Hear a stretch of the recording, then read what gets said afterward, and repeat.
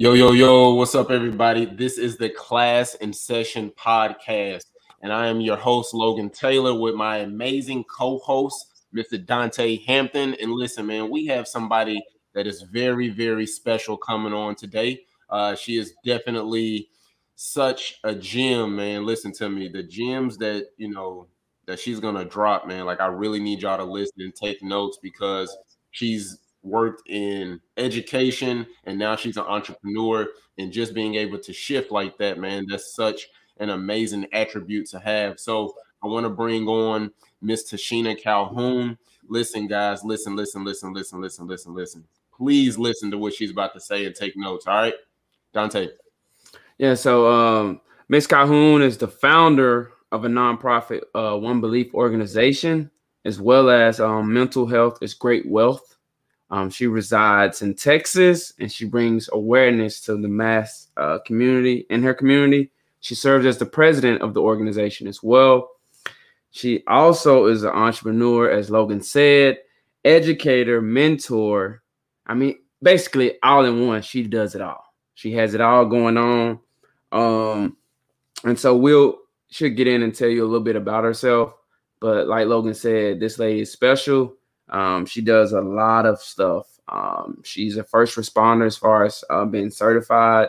She just, I'm just gonna let her tell it. Just gonna tell them everything. You have so much going on. I'm just gonna let you tell them. Go ahead.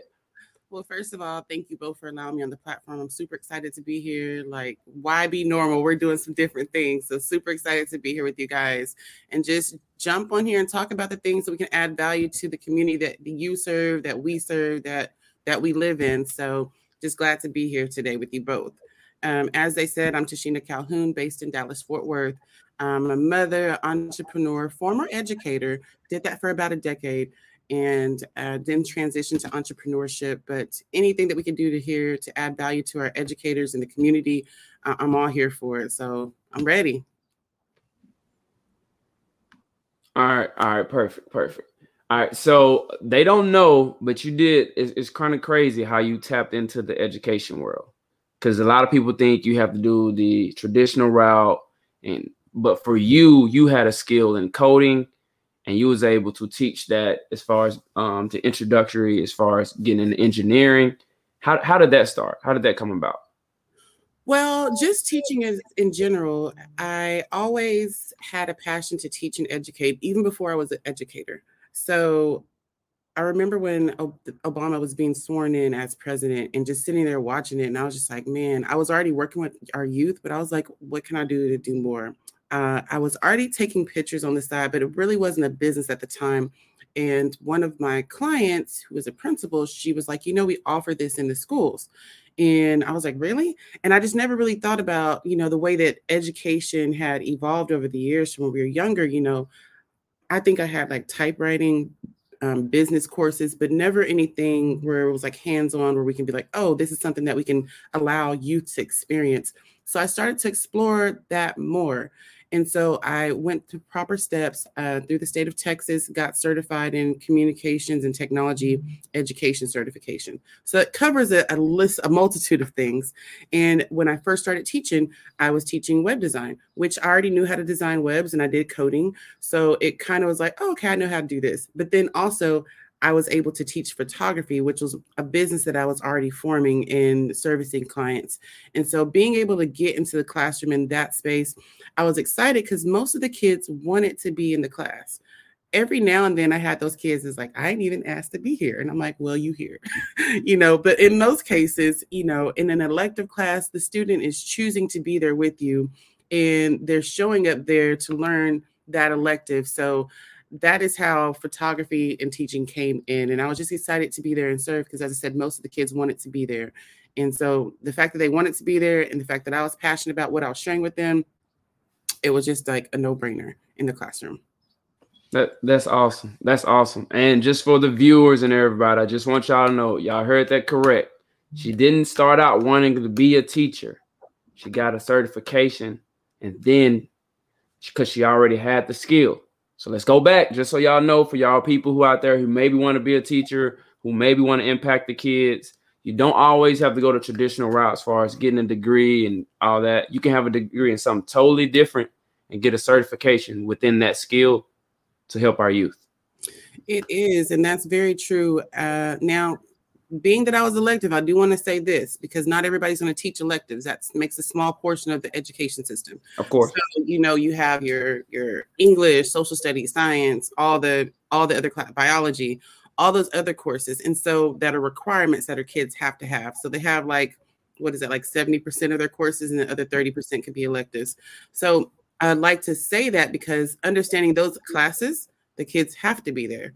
And so it's like, as an educator, when you're in that classroom where they have to be there and they may not necessarily want to, that starts to reflect on, okay, what can I do as an educator to make this an environment that they want to be in, a classroom that they enjoy coming to?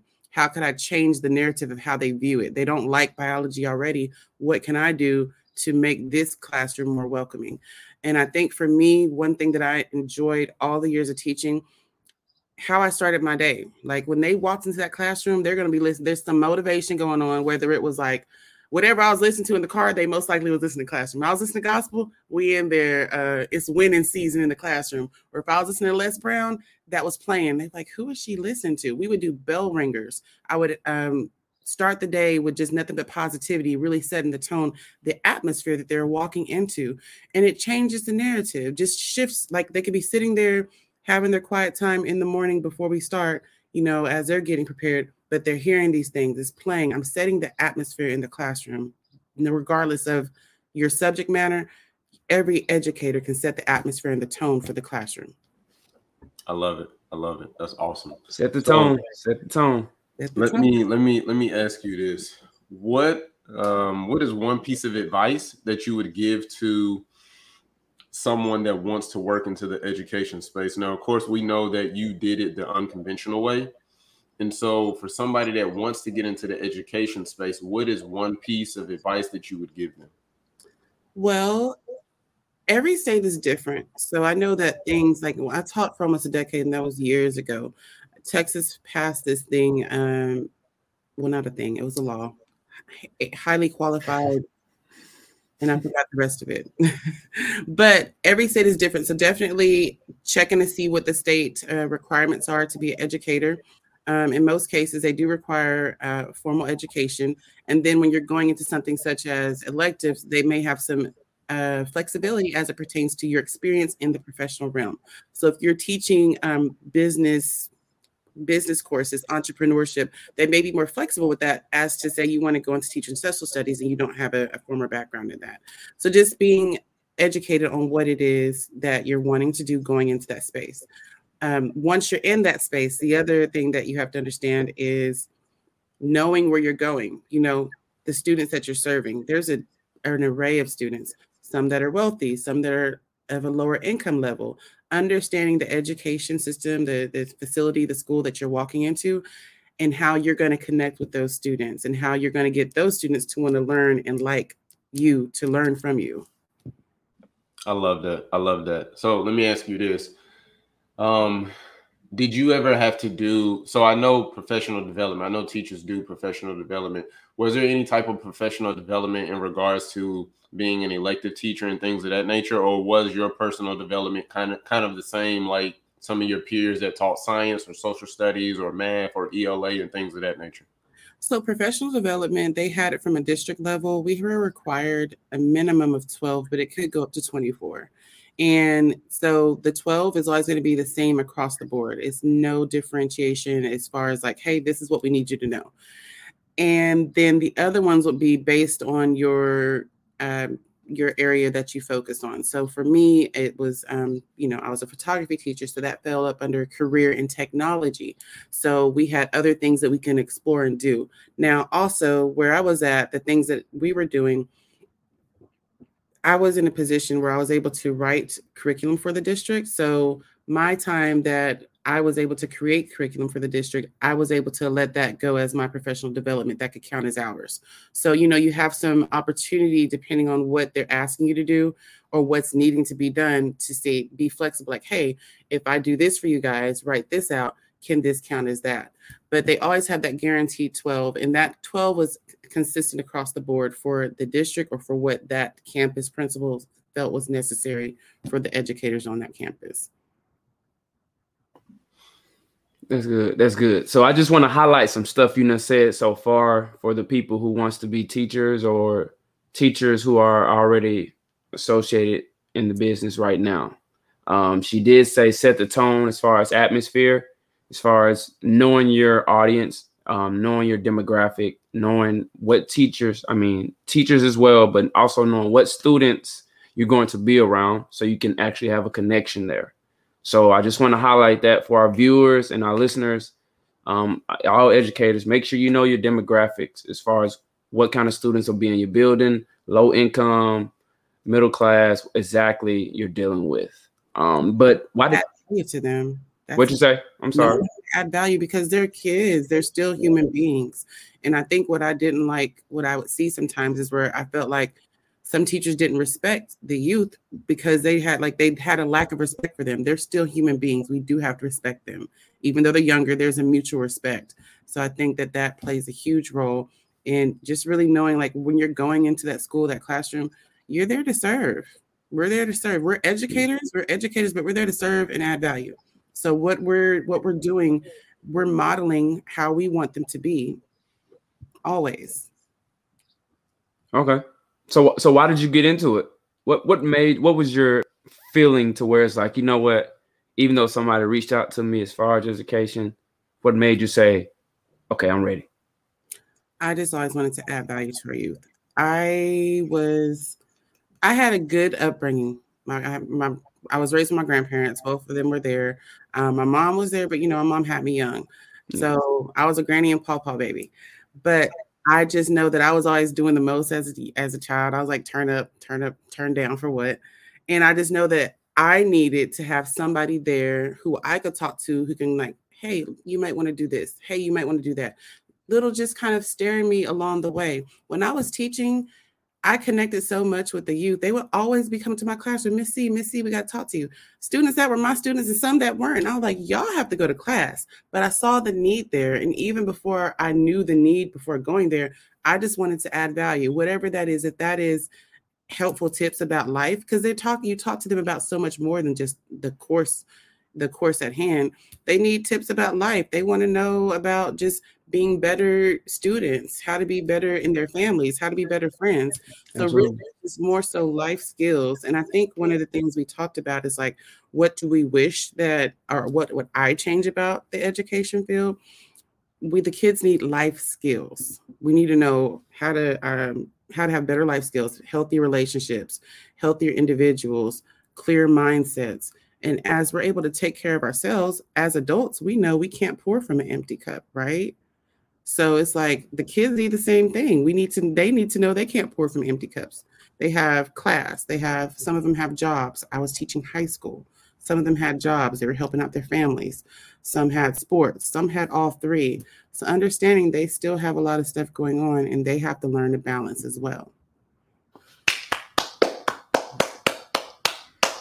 She's bringing it. I hope y'all really listening, man. I really hope y'all truly are listening. She's saying a lot of small things that can really impact our kids, and also change that narrative a little bit in you guys' classrooms, whether you be a principal, administrator, educator. Small things, I think, that can really change, whether it be just a kid simply improving in your classroom. So what she's saying is very, very good. But that also goes for the adult as well. We can't, as an educator, there's so much is packed on as teachers. Teachers can't pour from empty cups. When I was teaching, let me see. I was married, and then, I went through all of that stuff, and then, separation, divorce, and then having a business outside, have kids, and my son was young at the time, so he had like all these different extracurricular sports. So understanding that as educators, we have to find a good balance when it comes to work, personal life. If you have an outside business, if you have children and children have extracurricular, or they have their little play dates, educators have to balance that stuff out too. There has to be a work-life balance, because teachers can't pour from an empty cup. Not to mention, you have the lesson planning, you have planning periods, PLCs, where you got to meet with other educators and talk about more lessons. And then you have your professional development. That is a lot. So just finding out what that looks like for you taking care of you as an educator so that you can show up in the classroom and be the best person you can. What that looked like for me during teaching, I was going to bed at 8 o'clock at night because I needed all my rest. So I had a very, very tight schedule, and there was no wiggle room. But on nights when I could, I was going to bed at like 8 o'clock at night because I needed rest so I can get up early in the morning. I would be up sometimes. Now, mind you, I had a business outside of school. So sometimes I could be up early, like 4, and in my times where I wasn't taking care of myself properly, I could be up early as 2:30 or 3 in the morning, trying to take care of work before work. So I wouldn't advise that, but at 4 o'clock is a good time to, get up and get your day started. And that allows you to, whatever you need to do in the morning, whether you're praying, meditating, setting the tone for the day, because you have to have time for you before you get up and get your spouse together, get your kids together, get them out. I taught high school. The bell rang at 7:25. So we had to leave the house about 6:30 or so. And so, that could be a lot between 6:30 and 7:25, dropping kids off and getting them where they need to be, and then still showing up refreshed and ready to go. So to do that, it required a lot of proper time management, a lot of scheduling and being efficient, sticking to a schedule, but still having little windows of time where I'm able to be like, okay, I have this window of time I can take for myself and just be to myself, think and meditate, just have quiet time because we need that. And then some days, the only quiet time I got was in the car when I was leaving from work to go pick up my daughter or my kids from school. So just finding out what that looks like, because as an educator, there's a lot that we have to do. We have to show up in the classroom. You have to show up for your coworkers. So making sure that you're taking care of yourself in the meantime and you have a healthy balance from school to home. I would focus so hard on making sure all my lesson plans were done during the school day. I didn't want to take too much home. I didn't want to be at home and not be present. So I was making sure that I maximized my planning periods to do that. I didn't want to be the teacher on the weekend trying to write lesson plans on Sunday and then not being able to enjoy my actual time off. So you really have to plan your time efficiently to make sure that you're present at school. And then when you're home, you're present at home. That's good. Because I was actually getting ready to ask you about work-life balance. Oh, so you went right into it. So that's good. So she's on fire right now. Man, listen, she killing it. So let me ask you this. I know you said you were a teacher for a decade. How did you, if you did, how did you avoid educator burnout? If you did, if you didn't, then go into that and explain, how you overcame that.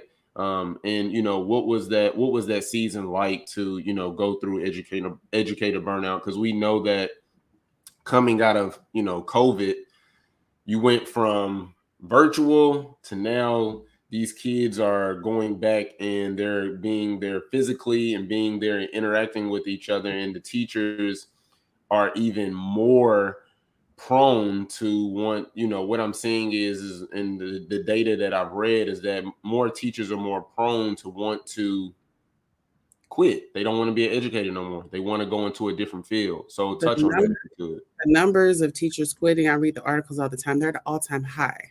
So burnout, I will say you can get burnout in like the very first 6 weeks of school, every school year, most tiring, most draining. Even though I know what's happening, even though I know it's coming, when I was teaching, we're starting back beginning of August, professional development. You there 7:30 to 3:30. It's long days. You're not at the school. You might be at another campus or the district office.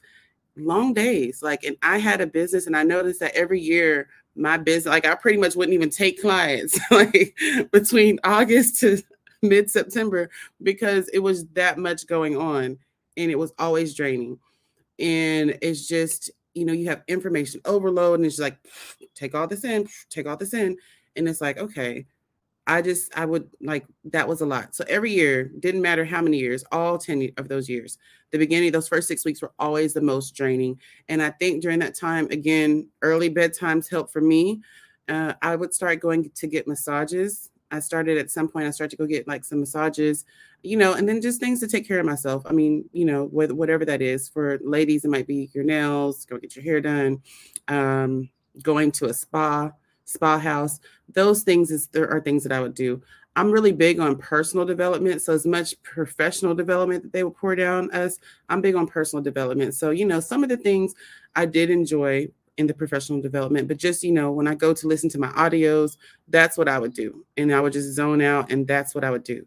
Now, over the course of the years, all the way up to COVID, a lot of people quit. That's actually like right when I made my transition to full-time. Because I was working, like when I was working, my business was already at almost all of the salary. Like Texas teachers, when I started, I think they started us out like $50,000 a year in Texas, DFW.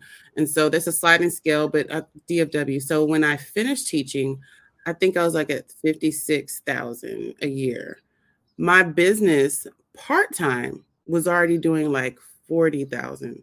So it was like 40,000, like minimum 40 and, up to 50 part-time. So I was almost working the part-time full-time. So it was a lot. It was a lot. And so for me, just making sure to take care of myself, having boundaries in place to set limits, whatever that is. If you have these days, like on my schedule, Wednesday was always a personal day for me. Don't ask me to do anything on Wednesday, not doing it, can't do it. I block it out. Like whether that was a client, friend, family, that was always me time. And it said it on my calendar, I made me time. And so what we need to do, educators, go on your phone, whatever that is, block that out. If it's Wednesday and Saturday, I know for sure mine was Wednesday, and then it would fluctuate from Saturday to Sunday. And on those days, nobody could ask me to do anything, not a client, not my mom, not anybody. The kids, I put up a sign on the door. My daughter, she was younger at the time. She's like, oh, mommy has that sign up again. It's like, don't ask me nothing. So I remember I had put the sign out the door, and she texted me, my phone was on silent, and she's like, I hit my head. And I was like, okay. I said, are you bleeding? She's like, no. And she said, but you have the sign on your door. And I was like, okay, you're all right. Put some ice on it. So it's just like, you have to, whatever that is, set that boundary and say, do not knock on this door. Do not come in this room. Like whatever that is, I just need me time, and do that. Because again, if I don't have that, I can't be the effective mother I need to be, the effective teacher, educator, if you're a wife, a spouse. Because if I didn't do that, I think that's when you find yourself lashing out. You're already in a space, you feel like everybody's here and there, and then they ask you a question, you feel like snap back. Well, why'd you snap back? Because I was angry, because somebody was, I needed time for me. Okay, well, take time for yourself. So that's how I avoided burnout, by making sure I had me time. Now, when it came to COVID, what that was like, so much changed. Teachers were now required to be like call center agents. They call in the house. They're trying to make sure, you're switching from in-person to virtual. You got some teachers that not everybody teaches communication technology. Not everybody's tech savvy. You know it for the classroom, but some of our teachers are, right? Yeah. It's just that. So they had us making phone calls, checking to see where the child was on virtual. Kid don't want to be there. Kid's like, where's the laptop? I don't even have one. They're trying to get everybody Chromebooks to the house. You got kids not showing up. That was a lot. So much changed. And it just, I think for people who are passionate about education, as I know I am and always will be passionate about education, when I taught, I enjoyed connecting with students. When COVID happened, it wasn't about connecting with students. It was about how many students are present. We have numbers to meet. Some schools, if they're low income title, you're getting paid. Paid for attendance. Where are the kids at? So it wasn't even about educating. It took education out. It's like, okay, we have to document this, document that, paper trail this, paper trail that. And it's like, okay, so I'm getting paid to collect data and paper trail. So I think for the people who are the educators who are passionate about educating, you take us out of the classroom, you put us online. And if you're a personable person where you like human interaction, it's like we really don't have that. Now we're getting adjusted to the way virtually, but it's just so much changed. And then the workload increased. You have teachers quitting. The teacher that was next to me, he quit. And then they put his students on mine. Then you have the teacher to student ratio What happened? I have like double the students. It's still one educator. And now like half the kids still aren't doing anything. So then the numbers are still, they're off. So that's what happened with COVID. And as for educators quitting, I just feel like they're underpaid because, like I said, Texas in the DFW area, they're starting out 50 something, but I've seen places present day, they like 30, 40,000. It's like, come on now. So yeah, they real disrespectful with the pay when it comes to teachers. yeah. Logan, this is gonna go into my next question too that we ask everybody too. Yep, I already know. This is good. This is good. Yes. Oh, what is it? Are you ready? So, speaking of money, is there a number or value that an educator can make to where you say, all right, I'm okay? Is there a median to where throughout the country where we could say, hey, we're just going to pay every teacher $80,000, $90,000, $100K, $60K, to where it is feasible to where a teacher, because like I tell, me and Logan talk about this all the time. If I put you in a jungle and you don't have anything, it's going to be horrible. But if I put you in the jungle where you have a camper, you have some water, you have a system, you'll be okay. You can adjust. The main two things that teachers, in my opinion, need is what? Housing, car. Those are the two essentials that have to be done. So if you can get somebody who's 26, 28, 30 years old, even 35, and you have some kind of plan to where you have housing, and it could be a home. You could purchase a small home, standard vehicle. I think those work, but that's just me. So on you though. So your question is there a dollar amount that is a fair amount to pay educators? Throughout the country though, not just Texas. Is there a median you think? Or in your case, you could do DFW since you know exactly what y'all make. Is there a number for DFW educators to say, hey, this works? So for those who want to be educators, because regardless, we always have to have people who are, we're going to have people who work, we're going to have entrepreneurs, but there's, people fall in different places. Of course. So because people always ask, well, if they paid you X amount, would you go back? I don't desire to go back in the classroom. So I'm not answering this personally for myself. However, well, let me rephrase it. I don't desire to go back in the classroom as an educator for the state. Okay. I go in the classroom, but it's on my own. So as far as what educators should be paid in today's economy, there's educators. I was just talking to someone out in California, and it's just like, their cost of living is so ridiculously high. So I don't think that there's a set amount across the board, because it's going to vary from each state to city to, what it costs to be in certain places. Dallas the market is constantly rising as far as like the cost of living, because so many people are moving here because, it's more expensive where they're at. We have a lot of Californians moving here. They're driving our market through the roof. It's ridiculous, but it is what it is. So with that being said, I'll just say for Dallas, I think for this area, I did it as a single mom with the 50 to 56,000. It worked. But like I said, but then I had my money on the outside, so I really couldn't tell the difference. Because I still did whatever I need to do.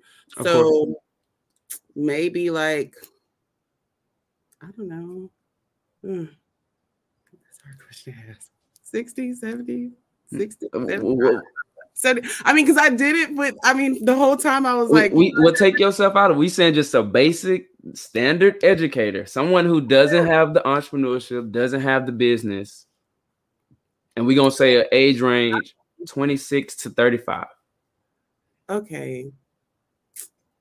Ooh. I don't know. I'm gonna just say 75,000. I don't even know. That's probably 75,000. I don't know. That's starting out. But then why this will never happen though. Let me tell you. No. Don't try and get out of this. Because I can't even look at this objectively, because I've already my number. I don't even see those numbers anymore. Those are like. We got you. We understand. I don't see those numbers. Those are not and even when I don't see those. I can't even say the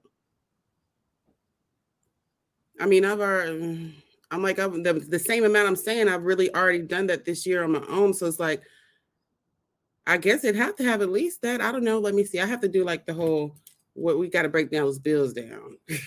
But let's just say 75,000. But then the reason it won't happen is because they have to continue to give you raises. And so it's like we got to pay them this amount so we have this much wiggle room to give them raise. So like they've upped the income. They'll do like a 4% or 2% raise. And it's across the board, but you really don't see anything. So I mean, I wouldn't say 50 something because I always had more money coming in on the side. So maybe I'll say 70, 75,000 starting. But unfortunately, the way that the system's set up, you know, about those veteran teachers, it's like they won't be able to sustain the different, like the pay scale. So I don't like that question. I asked that be removed. I'm just playing. That's why we asked that one. That's why we asked that one for you. I'm just playing. No, it's all good. It's put you in the hot seat a little bit. Yeah, it very much did. I have to do those numbers. And then, like I said, you got to factor in the cost of living, man. It's like cost of living. You have gas prices, teachers driving. Some people, wherever they're coming from, they may be driving a distance to work. You got to fill up the gas tank. You got rent on the rise. And then just the everyday things that you guys are consuming as consumers to live. So lots of things to factor there.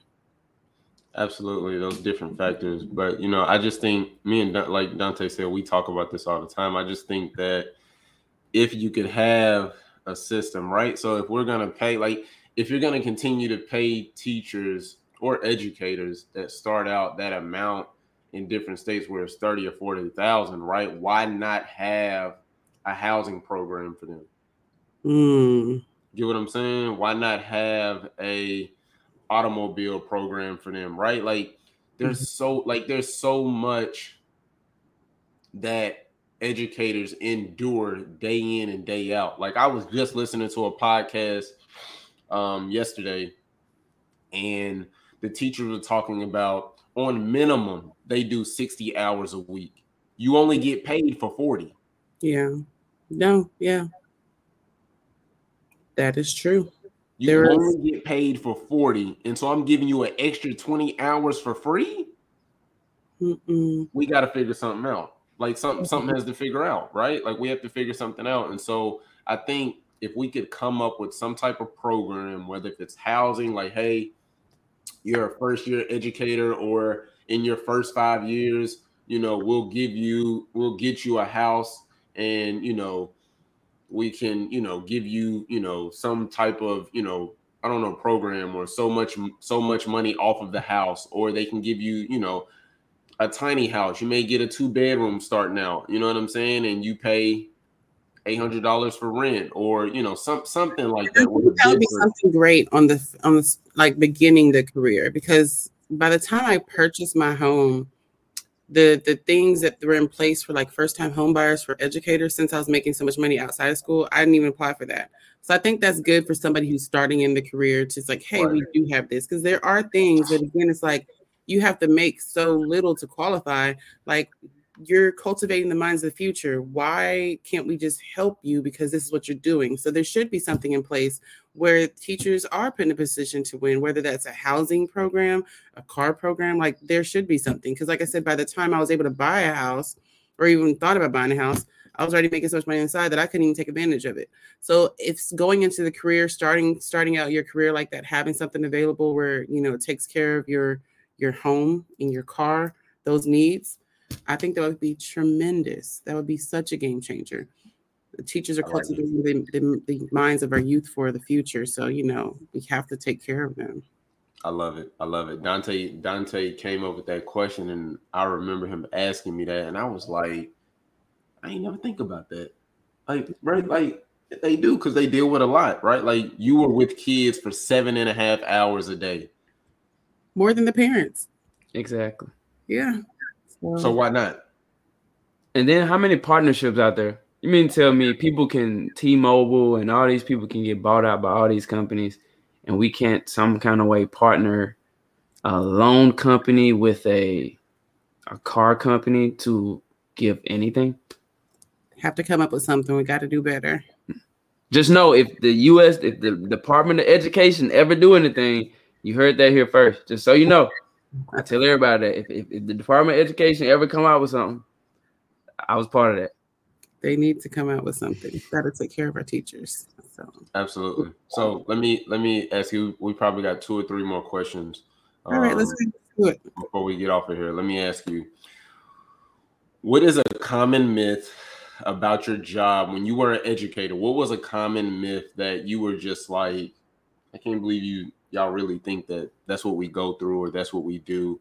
You know, we have had principals that have been on the podcast, and for them, they said the common myth was that people that are on the outside looking in, they thought that they were just paper pushers. So I think the common myth is it's easy. Like you don't do anything. You just stand in front of the class and, you just share some stuff. Or I don't even think they share. I don't think people think we share things. They just think we're just in the classroom. Glorified babysitters, I've heard that before because it's like, oh, you get paid this much to just babysit. And it's like, no, we actually we do stuff. And so I think that's a common myth that you're not doing anything. However, there's a lot of planning that goes into everything that you're pouring out to those kids. And then if you're a teacher and you have multiple preps, my goodness, I always felt sorry for the people who have multiple preps because they have to do everything that they do for one class times 2 or 3. That's the lesson planning, writing the lesson plans, and especially if you're a new teacher, developing all of this on your own, you get to collaborate with others, but ultimately you have to write your own lesson plans. You have a guideline of what that looks like, but again, you're writing your own lesson plans, what you feel best works for you, the way you teach and your students, the way they are receiving what you're putting out. But then also understanding that you have to customize for IEPs, for those kids who have special needs. You have to customize and differentiate learning. Okay, well, we're going to do it this way. We're going to focus on auditory here, kinesthetic here. And then, just differentiating the lesson so that you're hitting everybody's way of learning. No student learns the same. So it's like, you're not just standing there and doing nothing. Your lesson plan you're writing it for the class as a whole, but then understanding that everybody has a different way of learning. And you have to be prepared to deliver that method of learning, how they learn, so they can understand, so that they are successful in your class, so that they are meeting the requirements for the state. If you're in a class that teaches, English, math, social studies, you have to personalize and customize that lesson learning experience for each student. And so it's not just, it's not an easy job. There's lots of preparation. And you're just constantly fine-tuning the learning experience. But there's lots of preparation. You have to know classroom management. You have to work with a diverse group of individuals. You got someone over here who's happy-go-lucky, always happy to be there. You have someone at home that's struggling and they barely made it to school that morning. And you're just trying to be on their good side so they don't, disrupt the classroom environment. So there's lots of different things that you're managing. It's not just you just walk in and show up. Okay, this is what we're doing today. Preparation, and then customization for each student. And don't even add the coworkers to there. So coworkers and admin, it's a lot. Absolutely. I love it. It's funny you touched on that with the customization. How were you able, because you said, dealing with a diverse group of students, right? You have some kids that they have an EIP. You have some kids that they, interrupt class. You have some kids that they are, visual learners and things of that nature. Like, how were you able to make your classroom run so smoothly with being able to endure all of those different things? Okay, well, first off, setting the classroom environment. So I'm visual, so I always have lots of visuals around the class. So anything that I'm anticipating the needs of what they may ask and putting that somewhere in the classroom environment. So whether that's signage in our presentation, but I'm anticipating the questions and having an answer before they even ask. So what my classroom would look like is they come in, we have our morning time. They have like a bell ringer of work that they would do. After that, we would discuss it. So by the time they've already heard some things auditory, they had a bell ringer, so they looked at it, that's visual. And then they're doing it kinesthetic, right? Then we're going to discuss it. And then we get into the lesson plan. So we're already going back into it. So repetition deepens that impression. So now that we're in the lesson plan, it's repetitive. We're deepening that impression.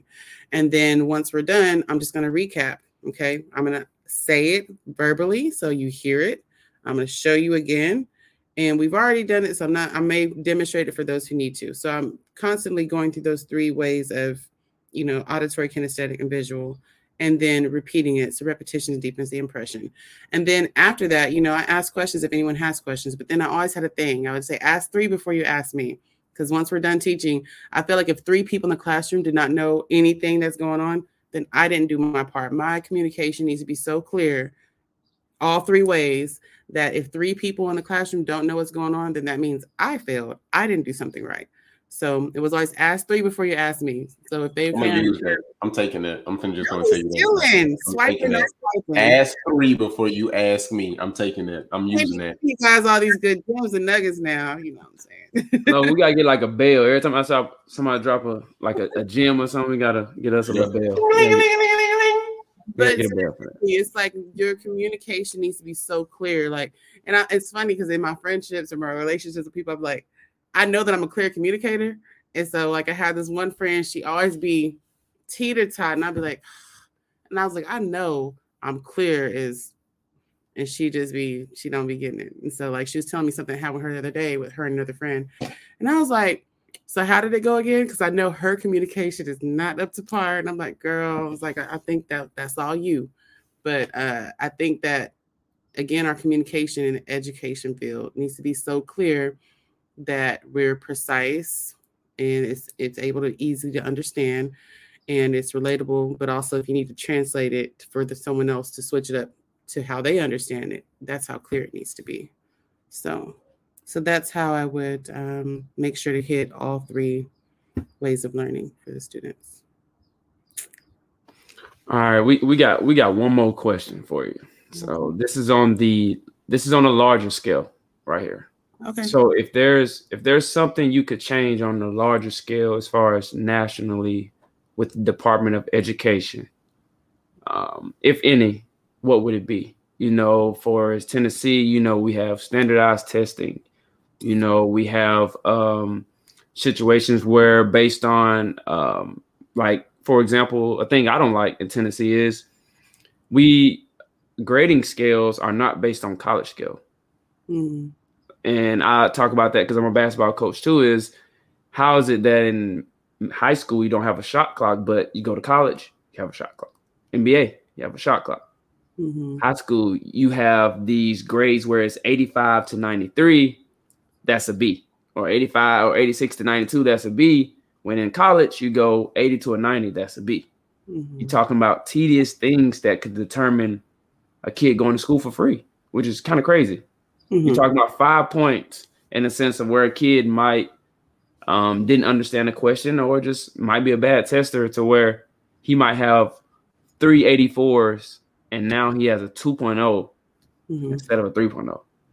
Think about that trajectory. But, just some on the national scale, if there's something you think could be changed, what would it be?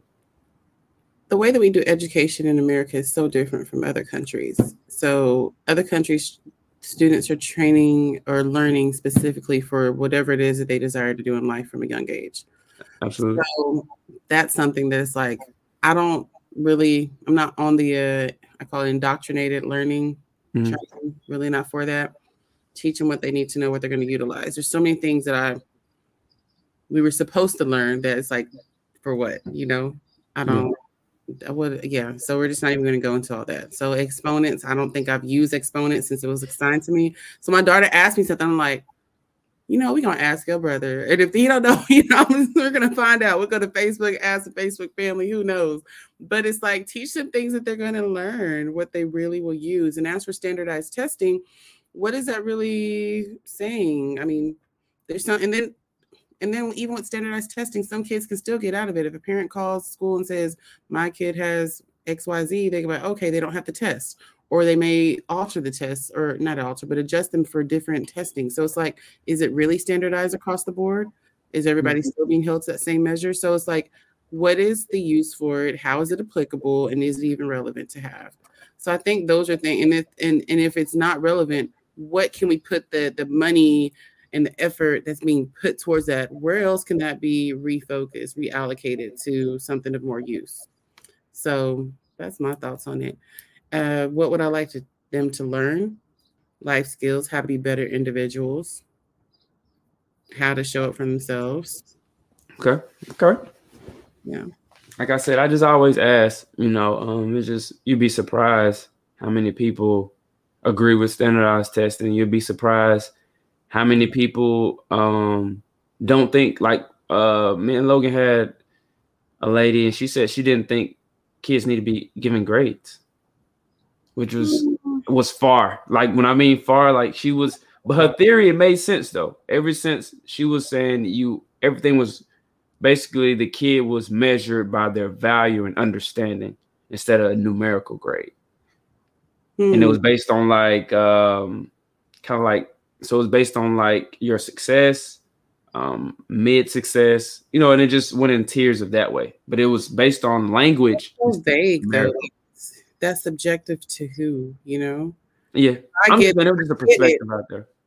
I get it. I think the reason we do numbers is because like it's easy to measure, right. And if you do something else outside of that, it's like, how are we really able to measure this? Like, you have a rubric and it's like, okay, you have 20 points, 5, 5, 5, Yeah. So, okay, where do you fall on this? And it's like, it's easy to measure with the number system. So I think I get the numbers.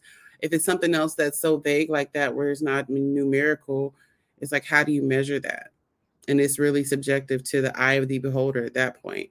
And so there might be too much wiggle room there. So I don't know.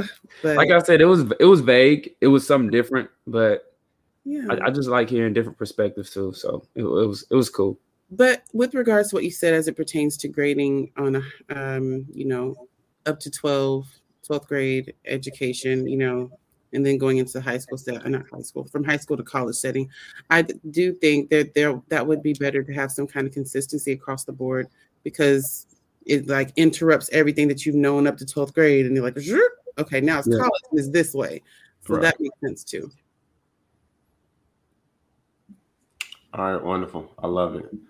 So listen, before we get out of here, Dante did ask that last question, but before we get out of here, listen, I want to tip my hat to you. I want to say thank you.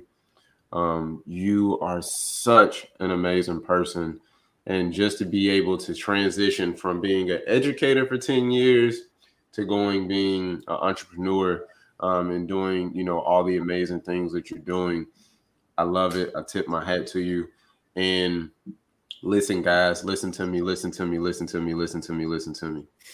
Make sure that you all tap in with Miss Tashina Calhoun. Do you hear me? If you in Texas, if you in Oklahoma, if you in Louisiana, New Mexico, wherever you may be, make sure that you all tap in with Miss Tashina Calhoun. She's an amazing photographer. Even if you got questions about being an educator, listen, she has a decade worth of experience with being in the education field. And listen, I ain't saying all of that so y'all can try to reel her back in. But she ain't coming back. We ain't recruiting now. We ain't doing no recruiting. None of that. And so, again, listen, thank you for, rocking with us, Tashina. Thank you for coming on here. And again, guys, listen, this is the Class in Session podcast. Yes, make sure that you all like, subscribe, and comment. Listen, the more you all comment, the more you leave reviews, the higher we go up in the pecking order. And again, it ain't about us, right? It's about you all and the value that we add. And so, again, make sure you review, make sure you like, make sure you subscribe. Hey, share this with somebody. If you find value in it, share it with somebody. All right. Again, I am Logan Taylor. I am your host and my amazing co-host for the Class in Session podcast, Mr. Dante Hampton. Tashina, again, thank you for coming on, man. We really appreciate you. And listen, guys, we'll see y'all soon. All right. Peace. And always, why be normal? Why be normal when you can be extraordinary?